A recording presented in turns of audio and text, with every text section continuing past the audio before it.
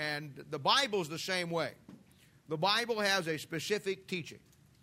The Bible has a specific theme. We've talked about it many, many times. And the Bible has one central concept that God wants to get across to man.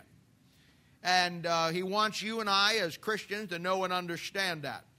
Then, along with that, the Bible also contains many practical teachings or doctrines that are maybe on a lower level as far as what they deal with that form biblical principles.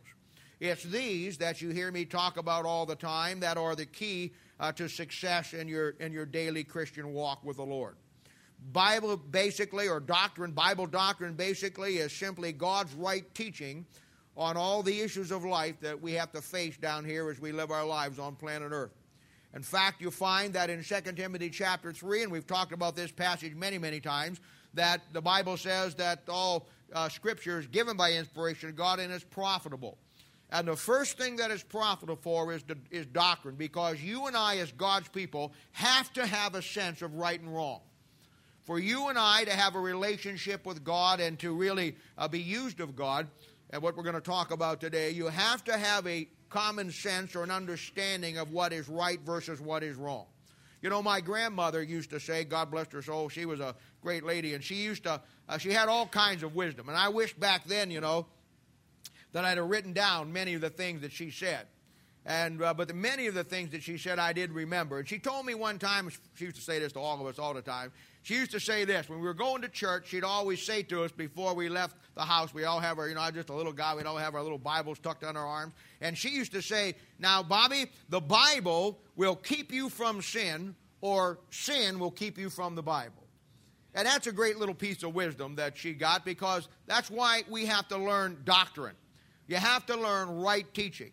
The Bible's design, one of the designs, there's many aspects to the Bible, but the Bible's design is to keep you from sin. And when you learn the Word of God, that's exactly what it does when you understand the principles. And that's why last week we began to talk about the depravity of man. We saw some great truths. Because I told you that the key to your real success as a child of God is having that balance of understanding who you really are and seeing yourself as you really are versus how God sees you. And let me just state some obvious things again so we kind of get into context, because there's people here that were not here last week, and just by way of remembrance.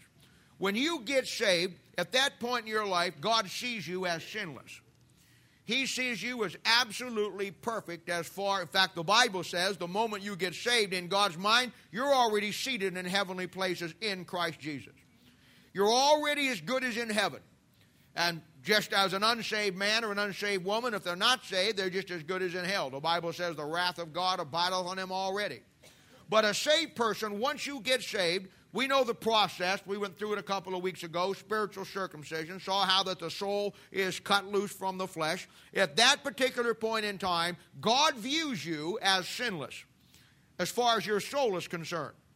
And we talked about it last week, what God had to do to have fellowship with you and I, who were totally worthless and we are totally sinners. God had to separate part of me out. And the new nature, my soul, was sealed by the Holy Spirit of God under the day of redemption, and that forms my new nature. The old nature is my flesh. And you and I will be stuck with our flesh till Jesus comes back. That's one of the great themes, or one of the great doctrines in Romans chapter 8.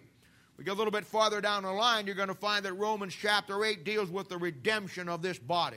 Someday you're going to get a glorified body, and this corruptible, that this flesh that we all struggle with right now, is going to put on incorruption. And that's the day that we're all looking for, and that's the day when Christ comes back and we get our glorious body. But you have to begin to understand the process of how God looks at you and how God sees you in those two lights. And there's a balance in that. I know today that I'm saved, and because I'm saved, I know God looks at me as His child, and God looks at me through His blood that was applied to my sin. But I'm not under any illusion that I don't struggle in the flesh. And I also know, as the Bible says in Romans chapter 7, that in this flesh dwelleth no good thing. So the battle we have is the battle between the flesh and the spirit, or the old nature and the new nature. And when we start to talk about the depravity of man, when you and I got saved, we were saved from our depravity, but we still have the flesh that is totally depraved and just as vile as it ever was. In other words, what got saved about you the day you got saved was not your flesh. It was your soul. Now, there's coming a day when Christ gives you that glorified body, that even your flesh gets changed and glorified, and you put on the Lord Jesus Christ in a physical sense, spiritual physical sense, but not today. We still have to struggle with it. In fact, I likened it last week to your flesh being a dead corpse. And I told you that before you got saved, you were stuck to a dead corpse. Once you got saved, God separated you from that dead corpse, your flesh, but now you still have to carry it around. And it goes everywhere that you go and everywhere that I go, and that's where the battle really takes place in your life and my life. And we've talked about it many, many times. On Memorial Day, I talked about the soldier and talked about out of the book of Ephesians, the armor of God. All of that armor that's in there is nothing more for you and I to get over the victory of our flesh and the struggles that we have to go through. Now, I want to go back to Romans chapter 3 this morning, and I want to look at this passage again in these 10 verses and read them, and we'll come back and we'll begin to break these pieces down and look at it, and shows you how that we can really be used of God, even though we are still totally depraved as far as our flesh is concerned. Now, here's what it says. As it is written, there is none righteous, no, not one. There is none that understandeth, there is none that seeketh after God. They all are gone out of their way, and are together become unprofitable. There is none that doeth good, no, not one. Their throat is an open sepulchre, and their tongue they have used deceit. The poison of asp is under their lips, whose mouth is full of cursing and bitterness. Their feet are swift to shed blood. Destruction and misery are in their ways, and the way of peace have they not known. There is no fear of God before their eyes. Now we know that what things soever the law saith, it saith to them who are under the law, that every mouth may be stopped, and all the world may become guilty before God. Therefore, by the deeds of the law shall there be no flesh be justified in his sight, for by the law is the knowledge of sin. Father, we thank you and praise you for the Lord Jesus. And Lord, we love you. We ask you today to take the word of God, to quiet our hearts, that each one of us may confess whatever sin is in our life that may be lingering there, Lord, that would hinder the Holy Spirit of God from coming in and giving us the doctrine and the teachings that we need today. We pray, Lord, for those that we mentioned earlier, Lord, and with all the different issues and struggles that people are going through in their lives, both physically and spiritually, and losing a loved one. We pray, Lord, that you'll comfort them. But today, Lord, we ask you right now that the Holy Spirit of God, you'll take over this time, quiet our hearts, give us what we need today to see and understand these great truths. And we'll thank you and praise you. In Jesus' name, for a sake, we ask it. Amen. There's a couple of things that, if you're really going to be effective for God, that you have to understand about yourself. One of the things is you need to understand what your strengths are. You know, what makes a marriage a good marriage for Christian couples is, and this is where the balance comes in, what makes a really good marriage is when a Christian husband and wife, they look at each other, and they both have strengths and they both have weaknesses. And maybe the wife's strength will be the husband's weakness, and maybe the vice versa in the husband's case. And you know what? That's a good thing, because what makes it work, is the fact that you recognize what your strengths are, and then you recognize what your weaknesses are, and you balance each other out in that. You know what? It's the same way in a church. Not everybody has the same strengths here. Not everybody has the same weaknesses. We all have strengths, and we all have weaknesses. And therefore, a good church, a working, viable church, somebody who is, and if you ever pastor a church, you always want to remember that concept, because what you want to do is blend the two together. You want to let people's strengths offset people's weaknesses, and then the other people who may be weak in this area will be strong here, and you balance it out, and it becomes a total concept. To do that, you have to understand what your limitations are. Many times we go beyond what we can actually do. I've talked to men who were guys that own businesses before, and when they interview somebody to go to work, their guy wants the job, obviously, and he knows it's a good place to work, so he'll overstate his qualifications, so to speak. He'll say he can do a lot of things when actually he can't do them very well. And when you put him on a job someplace and you see his work, or you see put him out with somebody else and he has to make a cabinet, or he has to put in a hardwood floor, or he has to do some things, and it's very obvious that his limitations were not stated exactly correctly when you hired the guy. We're all that way. And I think one of the key things that you need to have in your life, and certainly I need to have in my life, is to be able to understand what our limitations are and then work within those limitations. I think that the bounds of those limitations should continually be pressed forward. I think as you grow and you learn more, there's more that you can do. Some of your weaknesses turn into strengths, and your limitation bounds begin to move outward. But I don't ever know a time in our life. I don't ever know a time in our lives where we will not have limitations to some form.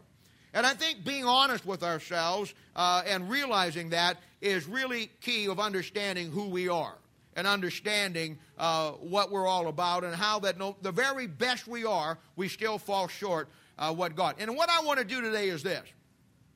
I'm going to paint a really black picture. And this picture, because we're going to talk about the depravity of man. And I want you to see and understand, because I think you need to see that. We need to see that about ourselves. And I want to show you how that in the Bible, there's 7 things that make up the depraved man. Saved man. Saved man. They fit in an unsaved person, but I told you last week, I never found anything that a saved person can do that a child of God can't get into other than dying and going to hell. And you'll see how that doesn't work. But then I want to come back and I want to show you the fact that we are depraved, the fact that everything that I do, everything that you do, everything I attempt to do for God has to be washed and continually washed in the blood. How in the world, when we understand how depraved we really are, how in the world can we ever do something for God? I want to show you how that works today. It's going to be a very key time this morning and helping make sure. I guess of all the messages that I have preached and all the things that I have laid out, the one that is going to save you at the judgment seat of Christ is going to be what you're going to hear today. And I think that most of God's people, when they wind up at the judgment seat of Christ, are going to go there with a lot of grandiose ideas. They're going to think, wow, I did this, I did that, and I did all of this, and I built this, and I accomplished this. And I think when they get there, they're going to find out that it was absolutely worthless as far as God's concerned. I don't want you to be in that state. I want you to come to the point in your life where you grow and have everything that God has for you at the judgment seat of Christ. My job is basically onefold, and that is to give you and help you understand everything that you need to know, that you have the best shot at standing at that judgment seat of Christ and getting a full and a sure reward. And that's what I want to focus on today. So we're gonna come through some of this stuff, and it's hard when I talk about the depravity of man. The Bible says there's none that doeth good, no, not one. Bible says that none that understand, none that seeketh after God. Bible says that the very best state we're in is altogether vanity. I mean, when you look at that, if you don't get it in perspective, I mean, you'll walk out of here saying, well, what the heck, man? Why should I even try? Whatever I do is, and it's not that way. But I want to paint it that way, and then I want to come back and show you how it all works. Man left to himself. Talk about an unsaved man for a moment. Man left to himself only gets worse. He doesn't get better. The worst thing, and I've told you this before, the absolutely worst thing that God can do to anybody is to take his hand off of that person, allow that person to go through what they're going through in life, whether it be God's chastisement. I've heard a lot of people say, well, the chastisement of God is really hard, and I don't like when God comes down and has to deal with me. You'd like it a lot less if God didn't come down and deal with you. Because let me tell you something. You know what you got in this world today? If you've ever been to Europe, in the last 10, 15, 20 years, what you got in Europe is a country that God has completely taken his hand off. And he simply said, just go do whatever you want to do. I have no interest in this nation anymore. And there's a reason for that in history. You find a lot of the same stuff down in South America. You find it in Central America. You find it all through this world, and you're beginning to see it in the United States. All of these nations have had at one time the Word of God that impacted them. And maybe you don't see it in the last 20 or 30 or 40 years, but if you go back and take a biblical examination of history, you'll find that God gave the Word of God to every nation today that is now in apostasy. And America was the last great nation to get that book, and she's done the same thing with it. And right now, what we're seeing around us in our world, and it's a scary time, scary time. But the bottom line is this, what you're seeing, and I say it all the time, you now have seen the results of a country that for over 100 years have thrown God's Word out the window. And we're slowly seeing God take His hand off this once great country. And brother, that is when that happens, it's an incredible thing. And it's a terrible thing to go through. And the worst thing that can happen is when God takes His hand off anybody or any nation. Now I want to talk to you about the 7 things in your life and my life that make us the problem child that we are with God. And these things, I call these things the 7 things, the 7 makeups of my depravity. And I don't talk to this, I'm not talking this to you this morning, I'm talking it to me this morning. This is where I'm at, and this is what I have to understand. And the first thing I want to talk about is my heart. I'm not even going to put it in your heart. I'm going to preach this message to me. That way nobody can go out of here and say, well, No. I'm going to preach eternally to me today. And the first thing I want to tell you about is my heart. In 1955, my mom took me to a movie. I was 5 years old then. My mom took me to a movie that I have never forgotten. It was Davy Crockett. And I still remember. I'll tell you what. Fess Parker played Davy Crockett. How many else saw that movie? Oh, look at the old folks in here dating yourselves. Davy Crockett, king of the wild frontier. Born on a mountaintop in Tennessee. Greatest state in the land of the free. Killed him a bar when he was only 3. Now they changed it. He opened a bar when he was only 3. But anyway, I'll never forget it. And yes, back then when you went to the movie theaters, they stole Davy Crockett memorabilia when he went out the door. And I'll never forget, my mom bought me a coonskin cap, bought me a muzzle-loading rifle, and for the next 6 months of my life, probably even till today, I was Davy Crockett. And you know what? I cried in that movie because at the end he gets killed in the Alamo. And, and the last thing they show is Davy up there, he's the last one left, and he was swinging the rifle, and then it just kind of fades out, and music comes up, and then Davy dies. When George, his sidekick, died, I cried. I was a little guy, man. I was in love with Davy Crockett. And I remember that movie for years and years. And one of the greatest lines that Davy says in that movie, look, I still call him Davy. One of the greatest lines he says in that movie that I remember to this day. He's talking to somebody, and he simply says this, and it's this kind of homespun Davy Crockett philosophy of life that was put out, And he says to somebody, I forget who it was, but he says this. He says, you know what? They're having a little deep discussion, and he says to this guy, he says, you know what? You'll never go wrong if you always follow and just listen to what your heart tells you to do. Now, I got to say to you, after all those years, I'm 58 now, a lot of water under the bridge, and I want to tell you something. That was the greatest lie that I have ever heard in my life. Follow your heart. And I'll tell you what, made me burn my coonskin cap. I ain't kidding you. Once you get saved and you realize how wicked your heart is. You know what? And that's why I'm starting with the heart.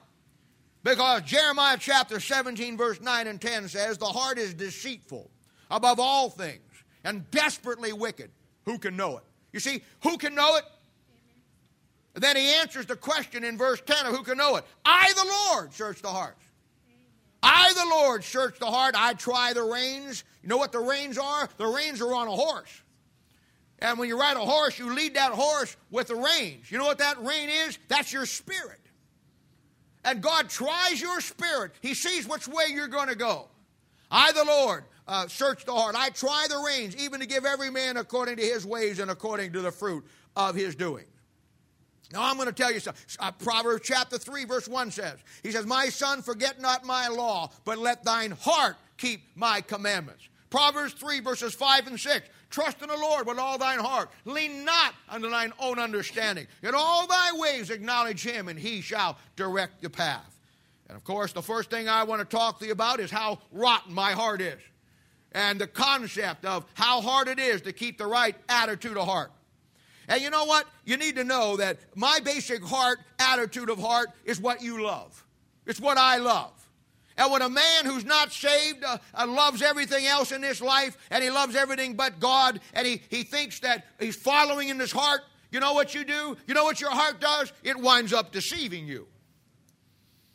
We have used the word love so much in a wrong context that we are absolutely, totally deceived about the definition of love. I kid my children all the time, and even my wife, about and even some of you, about what we love. I love these shoes. I love this house. I love that color on you. I love this. I love that. Oh, I love that suit. Wow, I really love this purse. Wow. No, I'm only using girl stuff. Guys, I'm keeping off this thing here, Oh, I love this shotgun. I love this fish rod. I love this boat. See? We as American Christians, we like to love things that do not have the ability to love us back. You cannot love, it's absolutely impossible to love an inanimate object. And if you think you can, you have deceived yourself. Love is an expression that can only be absorbed by something that can express it back. You can't love an inanimate object. I love this door. Don't you just love this door? Oh, what are you going to do? Go up and kiss it? I love this door. Okay? I love this door. See how stupid that sounds when you think about it? You can't love a door. And if you do, I'm worried about you. And that's what he's saying. The heart is deceitful above all things.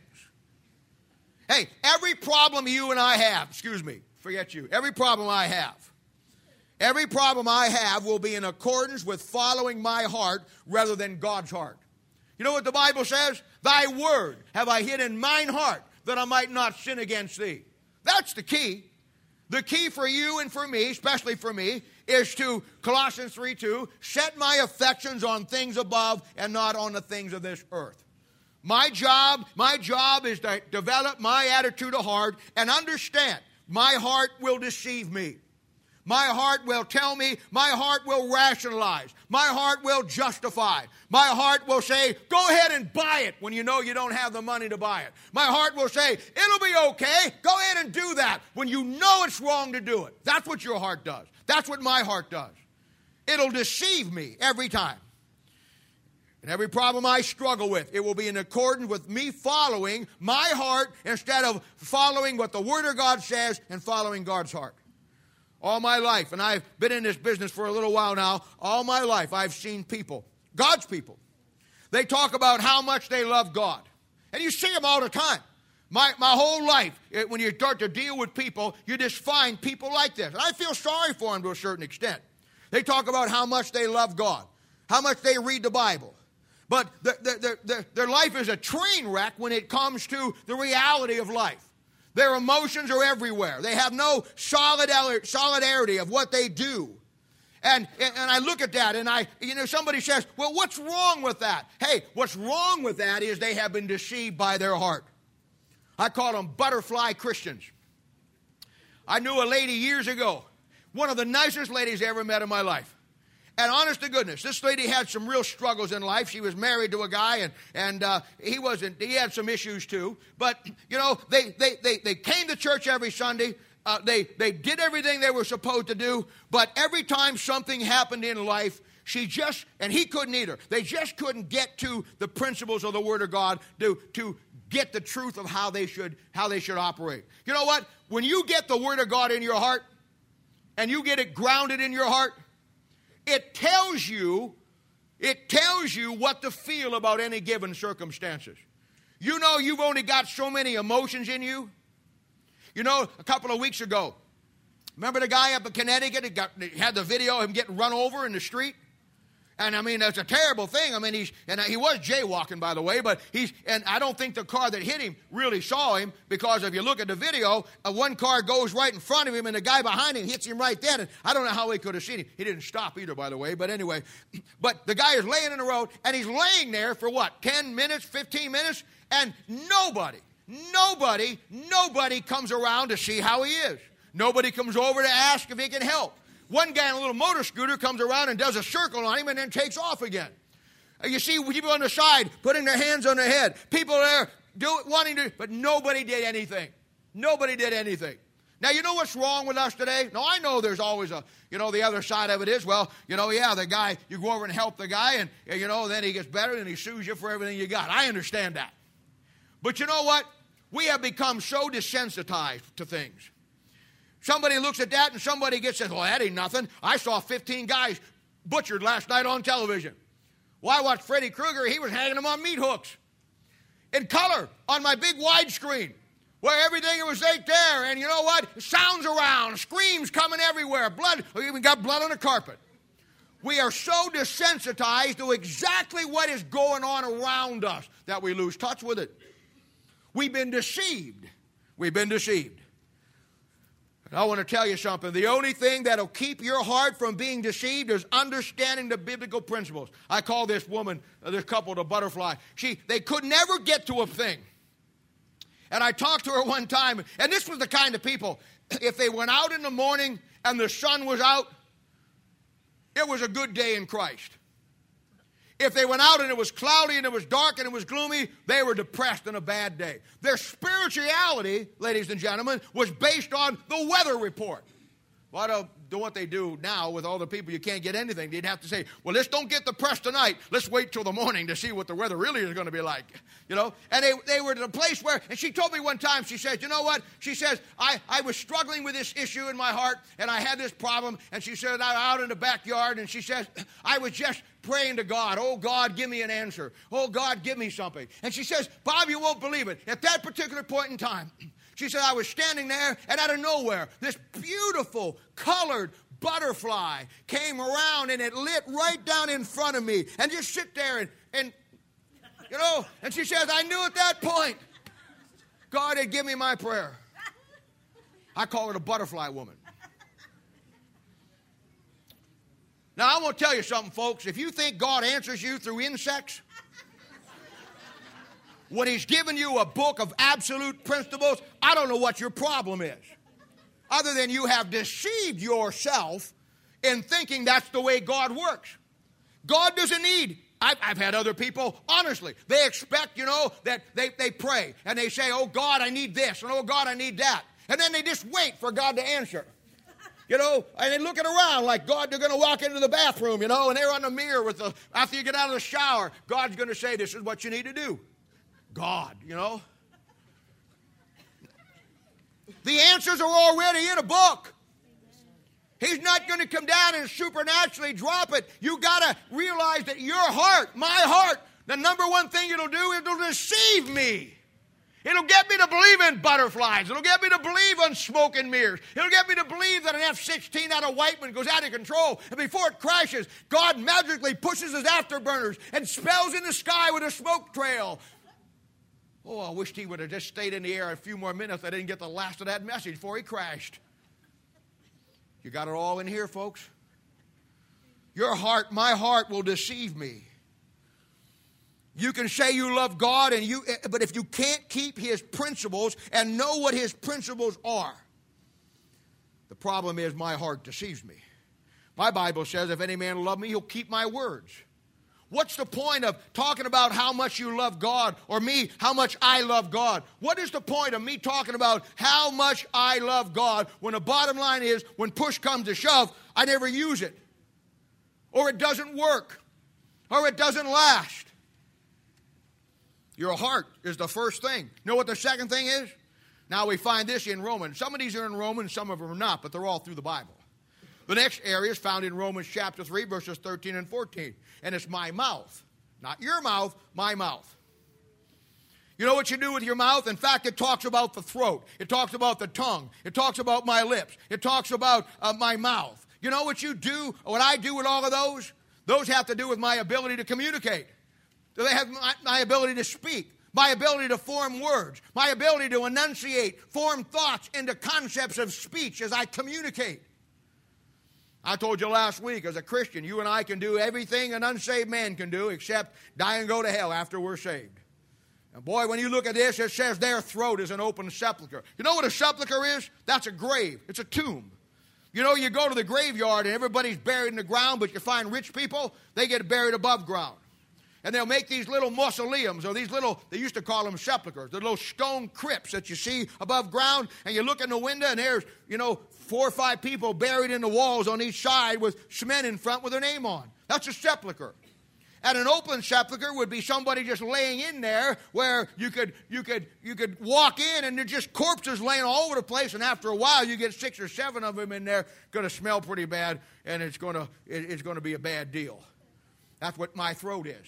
My throat is an open tomb with dead people laying all over the place, smelling the thing up. Then it says their tongue, my tongue, used for the purpose of deceit, you see. And that's what we do. Under my lips is the poison of asp. An asp is a snake, a poisonous snake, found in the Middle East. It's what Cleopatra had in a little basket when Mark Antony and her broke up. Breaking up's hard to do. And when that happened, she went into a room there, into her chambers, and had her servant bring her a basket. And you saw the thing, pulls the little thing up, big old asp in there, sticks her hand in there, counts to 3, and the snake bites her, and she dies. Like that solved her problems. Under the lips, poison of asps, whose mouth is full of bitterness and cursing. You see, you know why, as God's child, I have such a tough time with my mouth? Do you know why? And now these things are in the right order. You know why that you and I, if I be allowed me to put it in a general context, you know why that you and I have such a tough time with our mouth sometimes, say things we shouldn't say? I'll tell you why. Because Matthew chapter 12, verse 34 says, for out of the abundance of the heart, the mouth speaks. I just speak what's already in there. You see, and the Bible says, who can control the tongue? I mean, the hardest thing for you and I, or for me, forget you, hardest thing for me to control is my tongue. Because you want to just, it is because your heart deceives you, and the next thing you know, that's what James says. Chapter 3, verse 10, but the tongue can no man tame. It is an unruly evil full of deadly poison. Wherewith bless we God, even the Father. I love this. Wherewith, the tongue, the one that was just full of deadly poison. Wherewith we God, even the Father, wherewith curse we men, which are made after the sin. You know what he's saying? He's saying there's Christians that speak. Certainly. There's Christians that speak out of both sides of their mouth. They praise God here and curse men out of the other side. That's what he's saying. Don't tell me, we as God's people can do everything an unsaved person can do. And there's a place where he says, verse 9, he tells you that the tongue no man can tame. It's unruly evil, full of deadly poison. And then he says, wherewith, the tongue, we bless God, even the Father, and wherewith curse we men. Speak to God here, speak to men here. That's what we do. That's what I do. That's what I do. Now, this is what modern day Christianity, New Testament Christianity in America is all about. Talking out of both sides of your mouth at the same time. Giving God lip service. Telling God you want to do this, but then going out and doing something else. I'll tell you what, the number one problem, if you ever pastor a church someday, the number one problem you're going to have to get over, and it's the hardest thing. I've seen guys in the ministry that just could not deal with this aspect of it. And it's the hardest thing. It really is. It's the hardest thing. But it's the number one thing that if you're going to be in front of people, you're going to be in charge of people, and you're going to deal with people, and you get a bunch of people, and you got people from all walks of life. Hey, let me tell you something. You better get used to what he's saying here in James chapter 3, verse 10. You're going to have people who bless you out of this side of their mouth and curse you out of that side of your mouth. It's just the way it is. That's why I started to tell you, rule number 1 in dealing with people, rule number 1 in ministry, can't take it personal. Because you're representing God, and you got to say some things that sometimes people don't like. And one of the things you better get in your brain if you're ever going to be in charge of people is you're not running a popularity contest. You're not trying to see how many people will like you. You're not trying to influence friends and influence enemies. You're not doing that. You're up here to preach the truth. And sometimes the truth, people don't like it. And you know what? God could come down and just get a big loudspeaker up here. He could put a burning bush up here like he did Moses. Every Sunday, we could bring a bush in here and set it right up here on this flat podium. And all of a sudden, once Danny was done singing and the song seemed to be done, we got the offering in, and we just all sit down and poof. It starts to burn. And out of that burning bush, God's voice speaks. He did it with Moses. We could bring in a donkey, like Balaam's ass. Bring him in here in the book of Numbers and just bring him up here. And God wanted to supernaturally do it. God could speak to an ass. Well, I guess he is to a certain extent. But he could bring a big old donkey up here, and after Danny got done singing, we took up the offering, made the announcements, then that God could just have that ass speak and tell you what he wanted. You know what he chose to do? He chose to do it through men. He's chosen to do through some of you in time.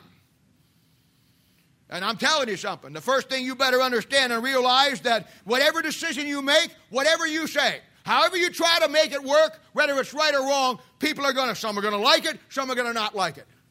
I don't ever know of a decision in my life I ever made in the ministry, and you won't either, where some of them like it and some of them don't. And you know what? If you're not beyond that, and you don't know that this is what God's Spirit has showed me to do, and I'm going to do this, because it's not because it's popular, or you don't like it, or you do like it, or you're my friend and I'm going to do it. You do it because God said, this is what I want you to do. Stay home and stay out of the ministry. I've seen it mess up more young men when they get into a place of leadership and they do not have that fundamental concept of leadership. And that is leadership is you're out there all by yourself and you'll make the decision and you'll take the criticism for it. And just as James said, people will bless God out of this side and curse you out of this side. It's the way it is. After a while, you learn to enjoy it. But that's just the way that it is.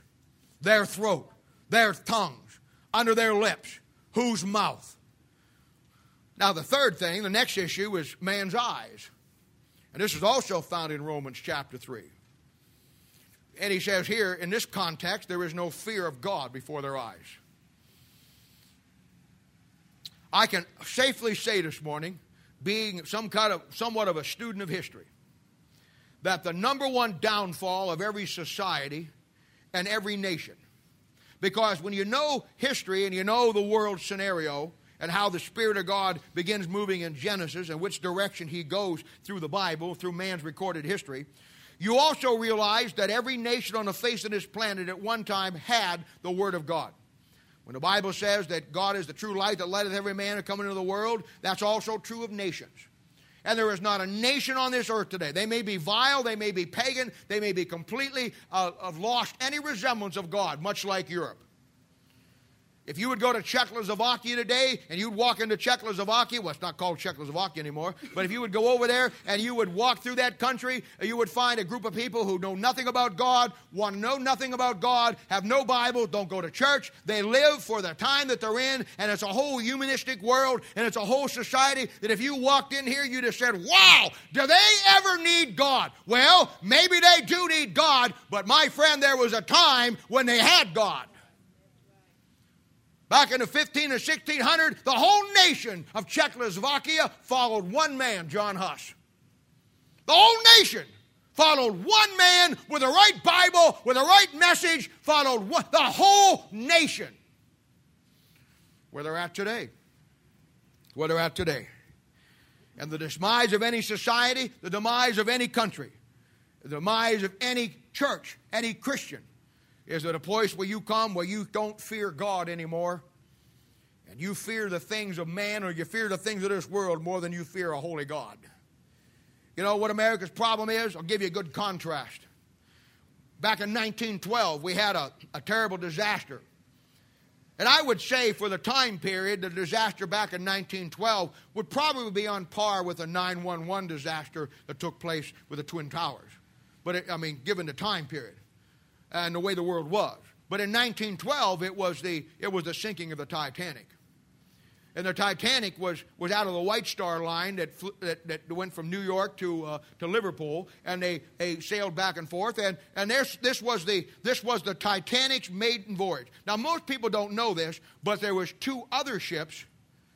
When they built the Titanic, they built two more ships that were on the same size and identical to the Titanic. One was named the Gigantic, and I forget what the other one was named, but it was something humongous name like that about Titanic being, and then it was the marvel of the shipbuilding world. In the New York Times and in the London Times, when she was bragged about and she made her maiden voyage, you know what? The world had come to the place. Now you got to remember, we're right in the middle. I don't mean to bore you with a lot of history. We're right in the middle of the industrial age. We're now coming out of the agricultural age into the industrial age.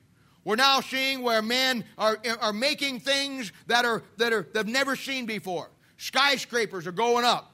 New York. Ships. A little bit later on, airplanes. And then I go from there. We're right in the middle of the industrial age, where man's a renaissance period for man's thinking, that they're building these great things. And here was this Titanic, who had a sister ship, the Gigantic, and another ship whose name I can't remember. But they're all incredible, and they're large. And it went around the world that this Titanic was going to make her maiden voyage. And they said in the New York Times, and they said in the London Daily Times, a ship that even God himself could not destroy. Now, you know what? That is the wrong thing to say. If I'd have read that newspaper and I'd have been a Christian, I don't think I ever got on that ship. You look at those things and you think of those things and you see those things and you wonder yourself, what in the world is going on? You know what happened? The Titanic on its maiden voyage hit an iceberg. In less than an hour and a half, it went to the bottom. They didn't have enough lifeboats. You know why? Because they thought this was a ship that God couldn't sink. She was unsinkable. So they didn't put enough life jackets on. They didn't put enough lifeboats on. Oh no, this ship, we are so great. We are man. Look what we got. We don't need God. We built a ship that will, yeah, right. And that night, that freezing night, so many hundreds of people thousands of people went into the water. Water about 32 degrees, you dead in 2 minutes. And after that great tragedy, you know what? A revival spread across England. God had the men and the preachers on the right spot. You know where the revival of the Titanic started? It started with one of the passengers. You never read about this. You certainly didn't see it while Leonardo DiCaprio was fornicating down in the hold of the ship in a car with some gal. You didn't get that story. But let me tell you, the real revival started on the ship with a man by the name of John Harper, who was coming to America to preach a revival. And he was on the Titanic.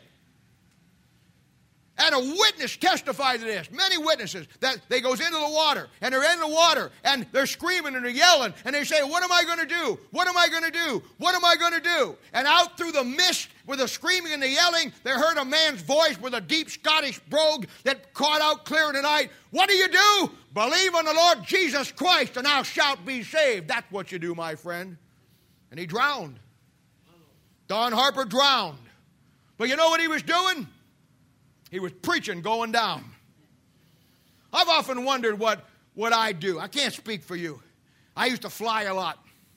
I often wondered, and I always had a quick sermon ready in case the wings came off.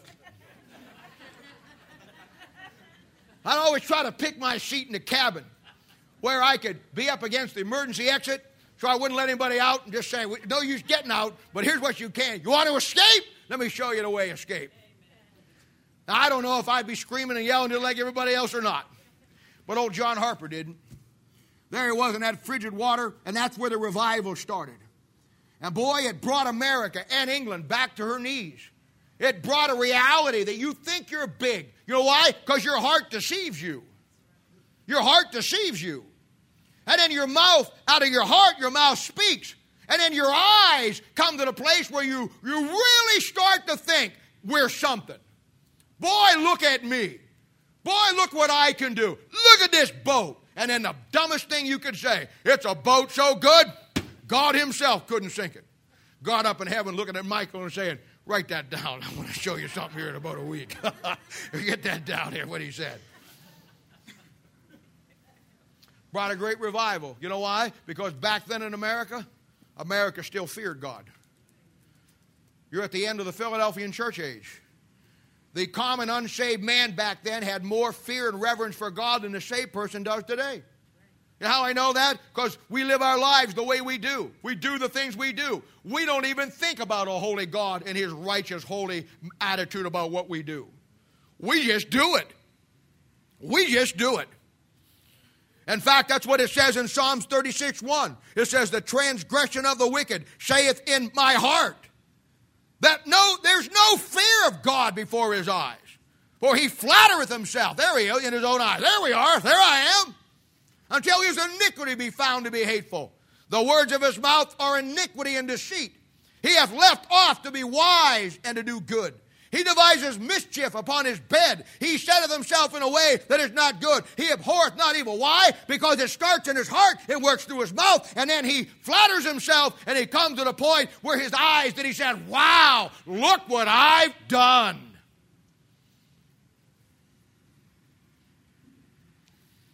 Job chapter 21, verses 6 through 15. Boy, what a great passage this is. In reality, Job is talking about back in Genesis chapter 6. But in reality, we know what Genesis chapter 6 says, because the Bible says, as it was in the days of Noah, shall be in the coming in the days of the Son of Man. It's talking about us. One of these three-pointer roundabouts to get you right where you're at today. He says in verse 6, even when I remember, I am afraid, and trembling taketh hold of my flesh. Wherefore do the wicked live, become old, yea, are mighty in power. Their seed, that's their kids, is established in their sight, not God's sight, their sight, with them, and their offspring before their eyes. Their houses are safe from fear, neither is the rod of God upon them. God let them alone, see? No church, no Bible, no nothing. Raise your kids the way you were raised, they'll raise their kids the way they were raised, and the whole thing's a train wreck. Whole thing's a mess. Their bull gendereth and faileth not. Their cow calveth and casteth not her calf. They send forth their little ones like a flock, and their children dance. They take the timbrel and the harp and rejoice at the sound of the organ. They spend their days in wealth, and in a moment go down to the grave. Here it comes. Therefore, because of what we just said, because there's no fear of God in their eyes, because they don't reverence God and who he is or what he can do. Hey, and when I talk about fearing God, I'm not talking about you, every time you do something wrong, you just stand there shaking because you think God with big shoes is going to come out of the sky and squash you like a bug. I'm not talking about that. I'm talking about the fact that you and I have a reverence for God. That we understand that God is holy. He has holy standards. And there's things that we need to go. And God will judge us just as he'll judge the unsaved people and as he judges the nations.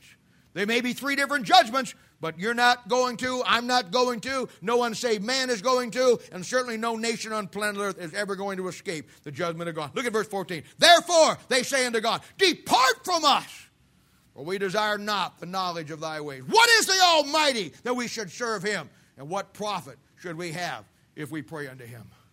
That's where we're at today. And the tragedy is, some of God's people are right there today.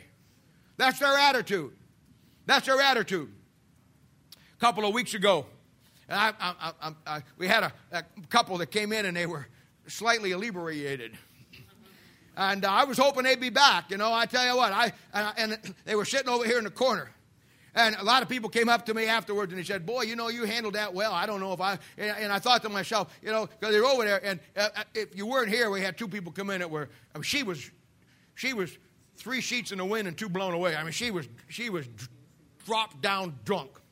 And bless their heart, they're alcoholics. They lived down here in a little motel, and they were coming up here a couple of weeks before and saw the church and said, let's go to church. Left their vodka bottle outside, came into church, sit down here, you know, had him sign up for softball, you know, was hoping we could pick him up and get him to come work with him, you know. But you know what? They didn't come back for a week or two. And then I remember that, John, you asked me where they were, and I said, they ain't been back. And you come up and said, no, they were sitting up front. Boy, were they sitting up. They weren't sitting up front.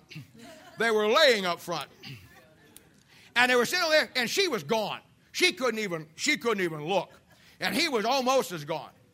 And I'm over here, and I'm up here trying to preach, and he's over there, just as loud as I am, you know. And I wanted to be kind, but at the same time, I got a message to preach. See? Now, I could have taken 2 approaches at that point.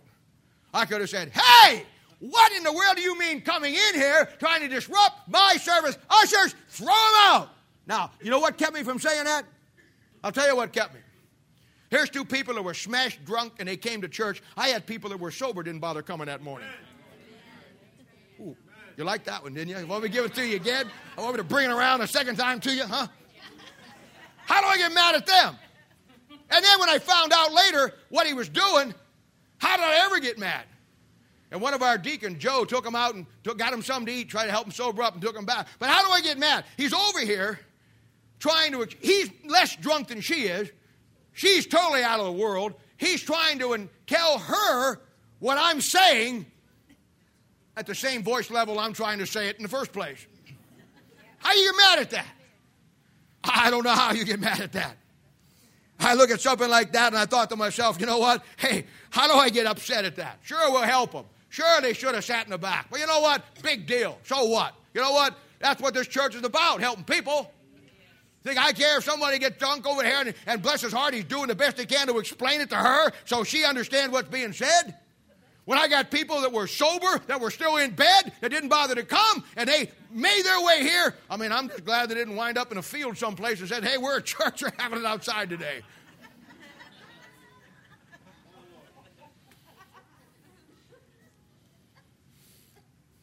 But that's where America's at. America, the Christians, they don't need God today.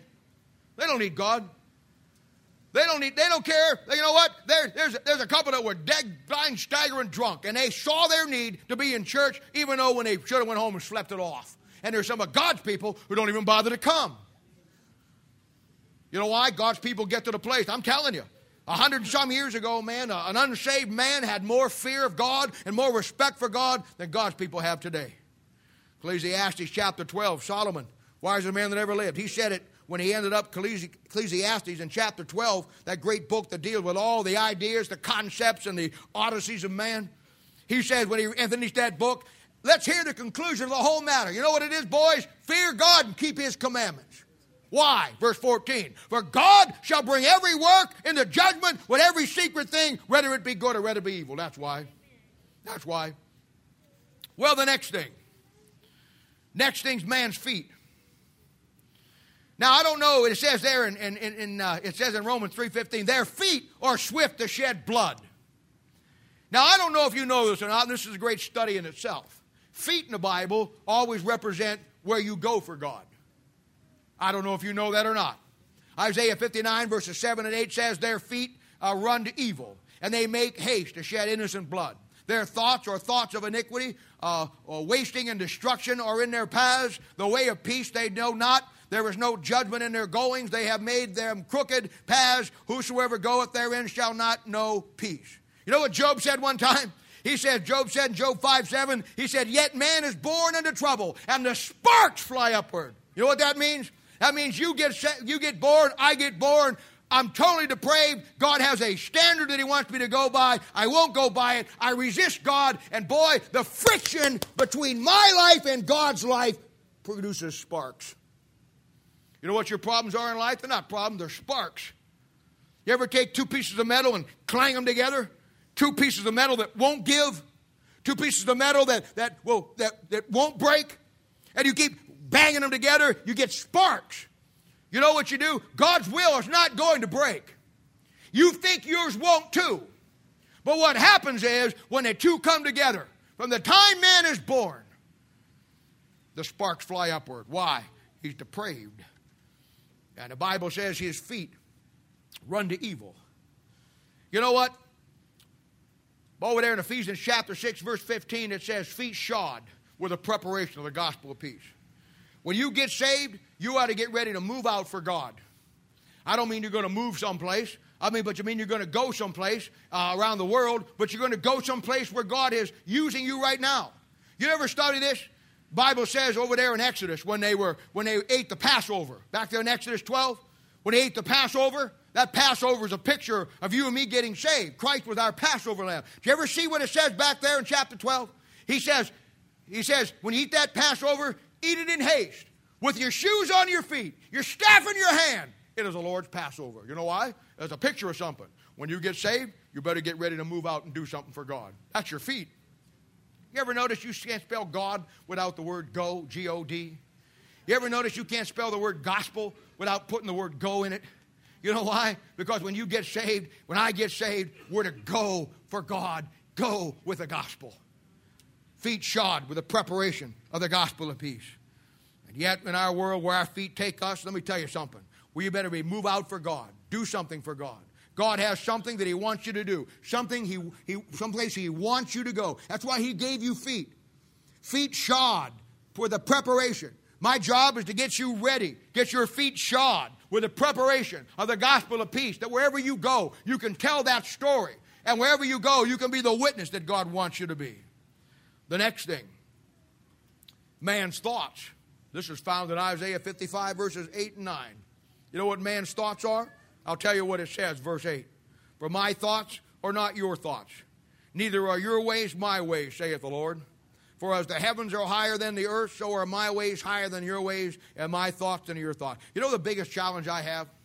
The absolutely biggest challenge I have as a human being is to quit thinking like the way I think and start thinking the way God thinks. I got to be honest with you. That is the toughest challenge for me that I have. And yet, with all that in mind, the Bible says in 1 Corinthians chapter 2, verse 16, Paul asked a question. He asked a question, then he answers his own question. He says simply this, who hath known the mind of God? That's a great question. How do I know what God wants me to do? Okay, Bob, I'm to have my feet shod with the preparation of the gospel of peace. How do I know that? How do I know what God wants me to do? You say God wants me to go. How do I know where He wants me to go? Well, He gave you His mind. And that's what Paul is saying here. That's what he's asking. He says, who hath known the mind of God? And then he says, we have the mind of Christ. And then he says in Philippians chapter 2, verse 5, let this mind be in you, which was also in Christ Jesus. Now, I hit this a lot. And I keep this before you all the time. Absolutely all the time.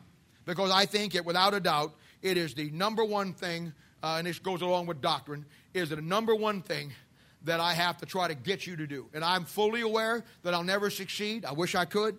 I wish that I could say in my heart that I know that 100% of you will do this. It's not a reality. I know it won't happen, and I can't let that affect it. I've got to come to the point where I just keep on focusing with what the ones that will. But here's the bottom line. Here's the bottom line. I know that my job is simply this. My job is to keep challenging you to learn biblical principles, to learn doctrine, to learn what the Bible says is right in your conduct for life. My job is to preach the messages that will convict you when you don't want to do what's right. My job is to take it on the chin, have you get mad at me if you want to, have you get snarly with me if you want to, have you get testy with me if you want to. That's okay. But the bottom line is this. There are certain things that we do, certain things that I do, certain concepts and ideas that I have, that we have, that God's people have, that you know what, are simply wrong. And the only way we're going to fix that is to understand what God says about it, and then find out what God's mind says, and then let this mind be in me, which was also in Christ Jesus. That's why I harp and harp and harp and harp and harp and harp upon you about learning biblical principles. I know you won't all do it. I know that some of you will do it. Some of you do it halfway. Some of you won't do it at all. But that's beside the point. That is what my job is in a single form, is to get you to learn doctrine, to get you to know what's right. And that when a situation comes into your life, a circumstance comes into your life, something you've got to deal with, maybe it's pleasant, maybe it's not so pleasant, whatever the case. It might be with your kids, it might be with your spouse, it might be with your job, it might be with this, it might be with that. You don't have to get all over the page with what you've got to do. You simply go to the mind of Christ. You simply go to God's mind, find out what God tells you that you need to do about this given situation, and then do it. You know why none of you amened on that? Because that sounds so simple. But it is absolutely the hardest thing to do in this world. Absolutely. Why? Because I'm fighting my flesh. There's a war going on inside me this morning, as there is you. And that war wants to take away everything that God is trying to do in my mind. And brother, that's my battle today. That's my battle. And my issue today is my thoughts. Because my thoughts aren't God's thoughts. And boy, I'll tell you what. And this is why Proverbs chapter 23 verse 7 says, we've talked about the old concept, attitude versus action. What the Bible says in Proverbs chapter 23 verse 7, as a man thinketh in his heart, so is he. That's where we're at. You know what the next one is? The next one is my imagination. If you have your Bible this morning, I want you to turn to Ezekiel chapter 8. I think you ought to see this. We know in Genesis chapter 6, verse 5, when God was dealing with Noah. And we saw all was going on there. And there's an interesting verse in Genesis chapter 6, verse 5. And it says this. God come down and looks at the time of Noah, looks at the people. And the Bible says, and God saw that the wickedness of man was great in the earth, and that every imagination of his thoughts of his heart was only evil continued. You see how everything that we've talked about so far, everything we talked about, this is why I did it number one, everything we've talked about goes back to your heart and my heart. Because that's where it's at. That's where it's at. Now look what he says in Ezekiel. Now this is your imagination. This is an Old Testament passage that is dealing with a story that shows you, in case you don't pick it up on your own, this shows you and me what our biggest problem, what my biggest problem is. Not you, me. Look at verse 7. And he brought me to the door of the court. And I looked, and behold, a hole in the wall. Then said he unto me, Son of man, dig now in the wall. But when I had digged in the wall, behold, a door. Now you see this door? Well, this door was hidden behind a wall. And they obviously had to dig someplace to get to the wall, to get to the door. Verse 9. And he said unto me, Go in and behold the wicked abominations that they do here. So I went in and saw, and behold, every form of creeping things, an abominable beast, and all the idols of the house of Israel portrayed upon the wall round about. Now, you get the impression here from reading this that it's kind of like this. Ezekiel's kind of hanging out, and God says, hey, dig in this wall. And so he gets whatever he gets, and he starts knocking the sheetrock away and moving it all down. And he says, wow, Lord, there's a door under there. And the Lord says, well, open that door and go in. And so he opens that door, and he kind of walks in there, and it's kind of like a little movie theater in there, or an art gallery. But it's in the dark. And he's standing there, and he's saying, look on that wall. Everything that is portrayed, all the idols of Israel, all the uncleanness of Israel, all the abominable beasts, all the idols are portrayed upon a wall round about. See, you get the idea that he's talking about a literal wall with a door with a literal room? Look at verse 11. And there stood before them 70 men of the ancients and of the house of Israel. In the midst of them stood Jazaniah, the son of Shaphan. And every man his censer in his hand, with a thick cloud of incense went up. Then said he unto me, Son of man, hast thou seen what the ancients of the house of Israel do in the dark? Every man in the chambers of his imagery. You know what that is? That's somebody's mind. That's somebody's imagination. Now, you got a thing there where it's like, you notice how they had to dig down to get in there because it wasn't easy to get in? That shows me that in all of our minds, there's things buried down there that are in the dark. And boy, look what it says down there. I love this. For they say, here's where your heart deceives you. For they say, the Lord seeth us not. The Lord hath forsaken the earth. You see, hidden chambers of our imagination. We're big today, and I think they're neat. I kind of got a poor man one, but some of them out there with these home entertainment centers, you know. They actually look like little movie theaters. I think they're the greatest thing in the world. I mean, your popcorn and hot dogs are a lot cheaper in your own house than if you go to the theater and eat them. I mean, you buy $12 for $9 for a ticket and then $67 for popcorn and a Coke. I mean, do it at home. You could pay for a big screen TV and put it in your own movie theater and charge your friends money to come in and a lot better. But you know what? This concept today, and it's a big deal, and I think it's great. I think it's really neat. These home entertainment centers where, you got one that just knocks your socks off. I mean, we were sitting over there one night, listening to a screen, and it's got the sounds around, going on here. And, somebody shoots or something blows up, sounds like it blew up behind you. I think it's great. I mean, better than the theaters, really, because you're more condensed, and all that stuff. But and that's a big rage today. But you know what? I got some news for you. The real entertainment center, not something you got in your home. It's what you got in your mind up here. That's what. And I wonder what's playing tonight.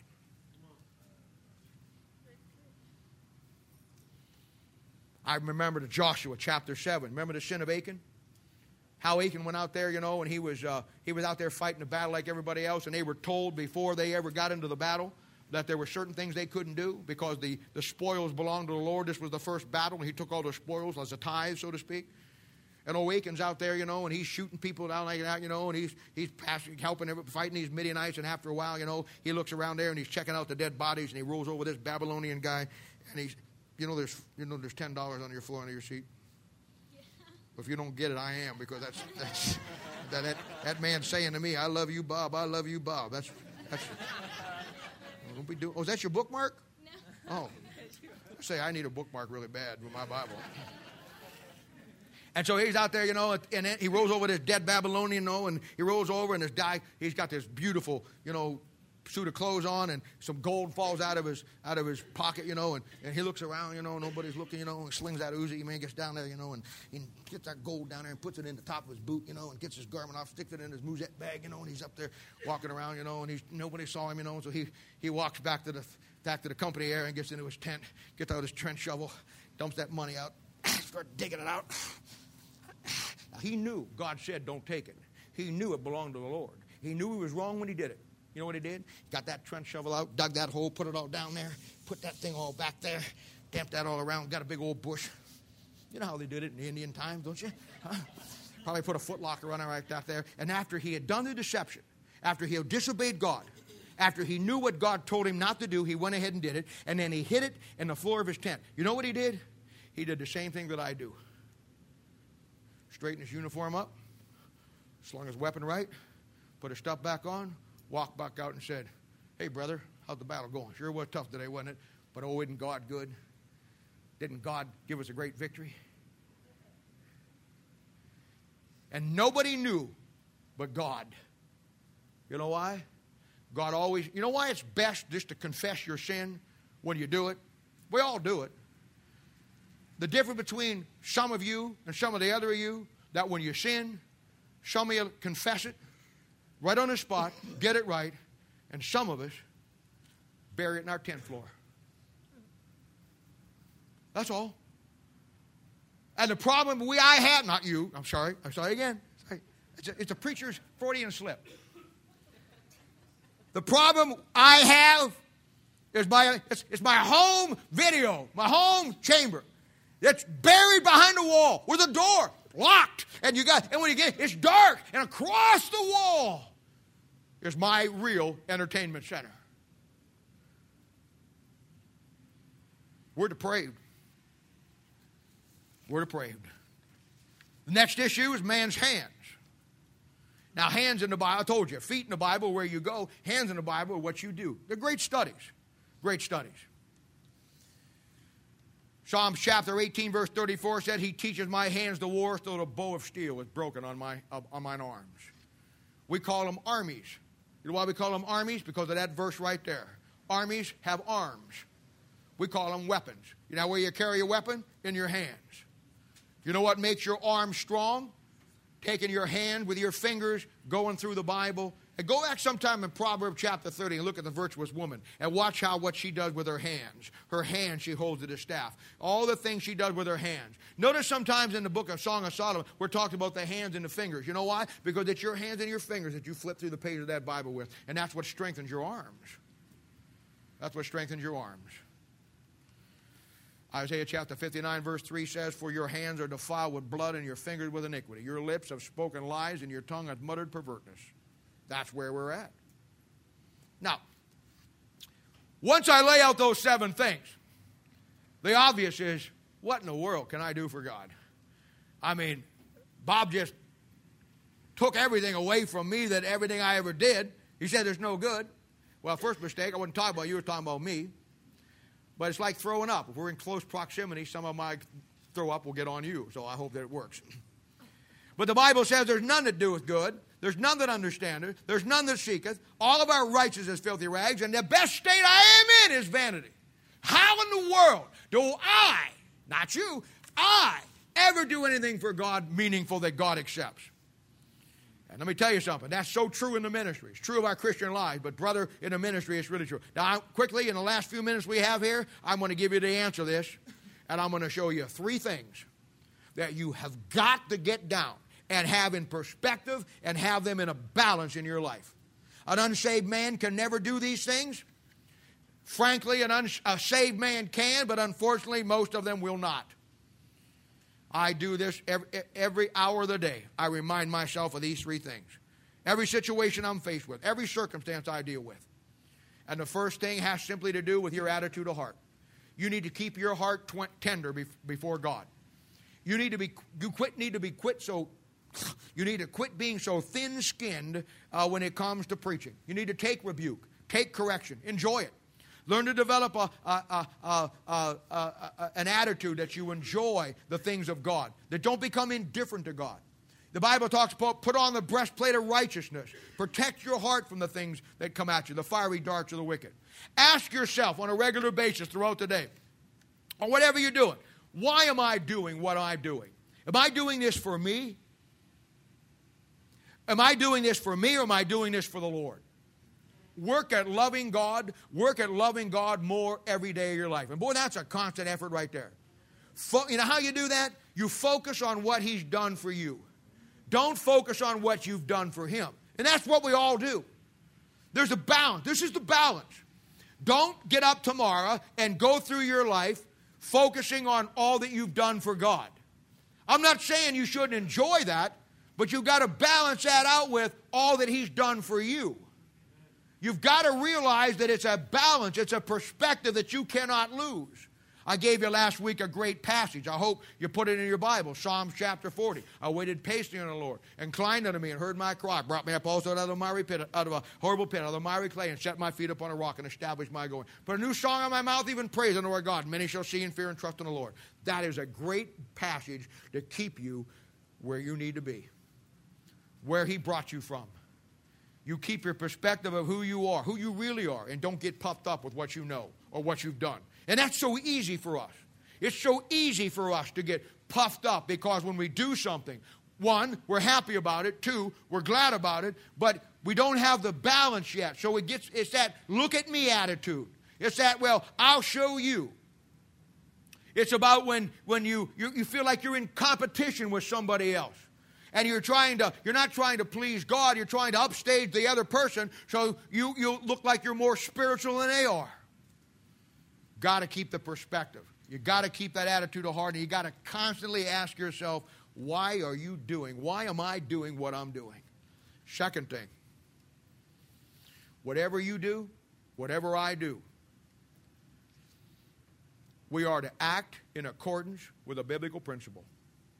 For God to accept my work or whatever I do, it must be based on what the Bible tells me to do. You cannot, as a Christian, fly by the seat of your pants using your grandmother's homespun theology or your own concoction of what you're going to get through life or be like the butterfly woman and survive in this world. If you're going to be accepted by God with what you do, then you better have a biblical principle behind what you do. And that's why I bring it back to doctrine. You have to learn in time. Now, God cuts you a lot of grace right now, a lot of slack. He knows where you're at, and I'm not talking about tomorrow, but I'm saying this. You have got to learn biblical principles, and with everything you do, you better have a principle to back up what you got to do. You know what? There's times in your life, especially if you become a pastor, that you're going to be put in situations where there is really no right thing to do. The right thing was taken from you. You don't have that option. You will find yourself in situations where the situation is so bad, or it was so bad, or it's a situation that, you know what, the right thing to do is impossible. And sometimes you're left with a decision of doing the less wrong thing. Now that sounds terrible, and some of you pious gasbags out there saying, oh yeah, till you find yourself in that situation. You can't do the right thing. Not because you don't want to.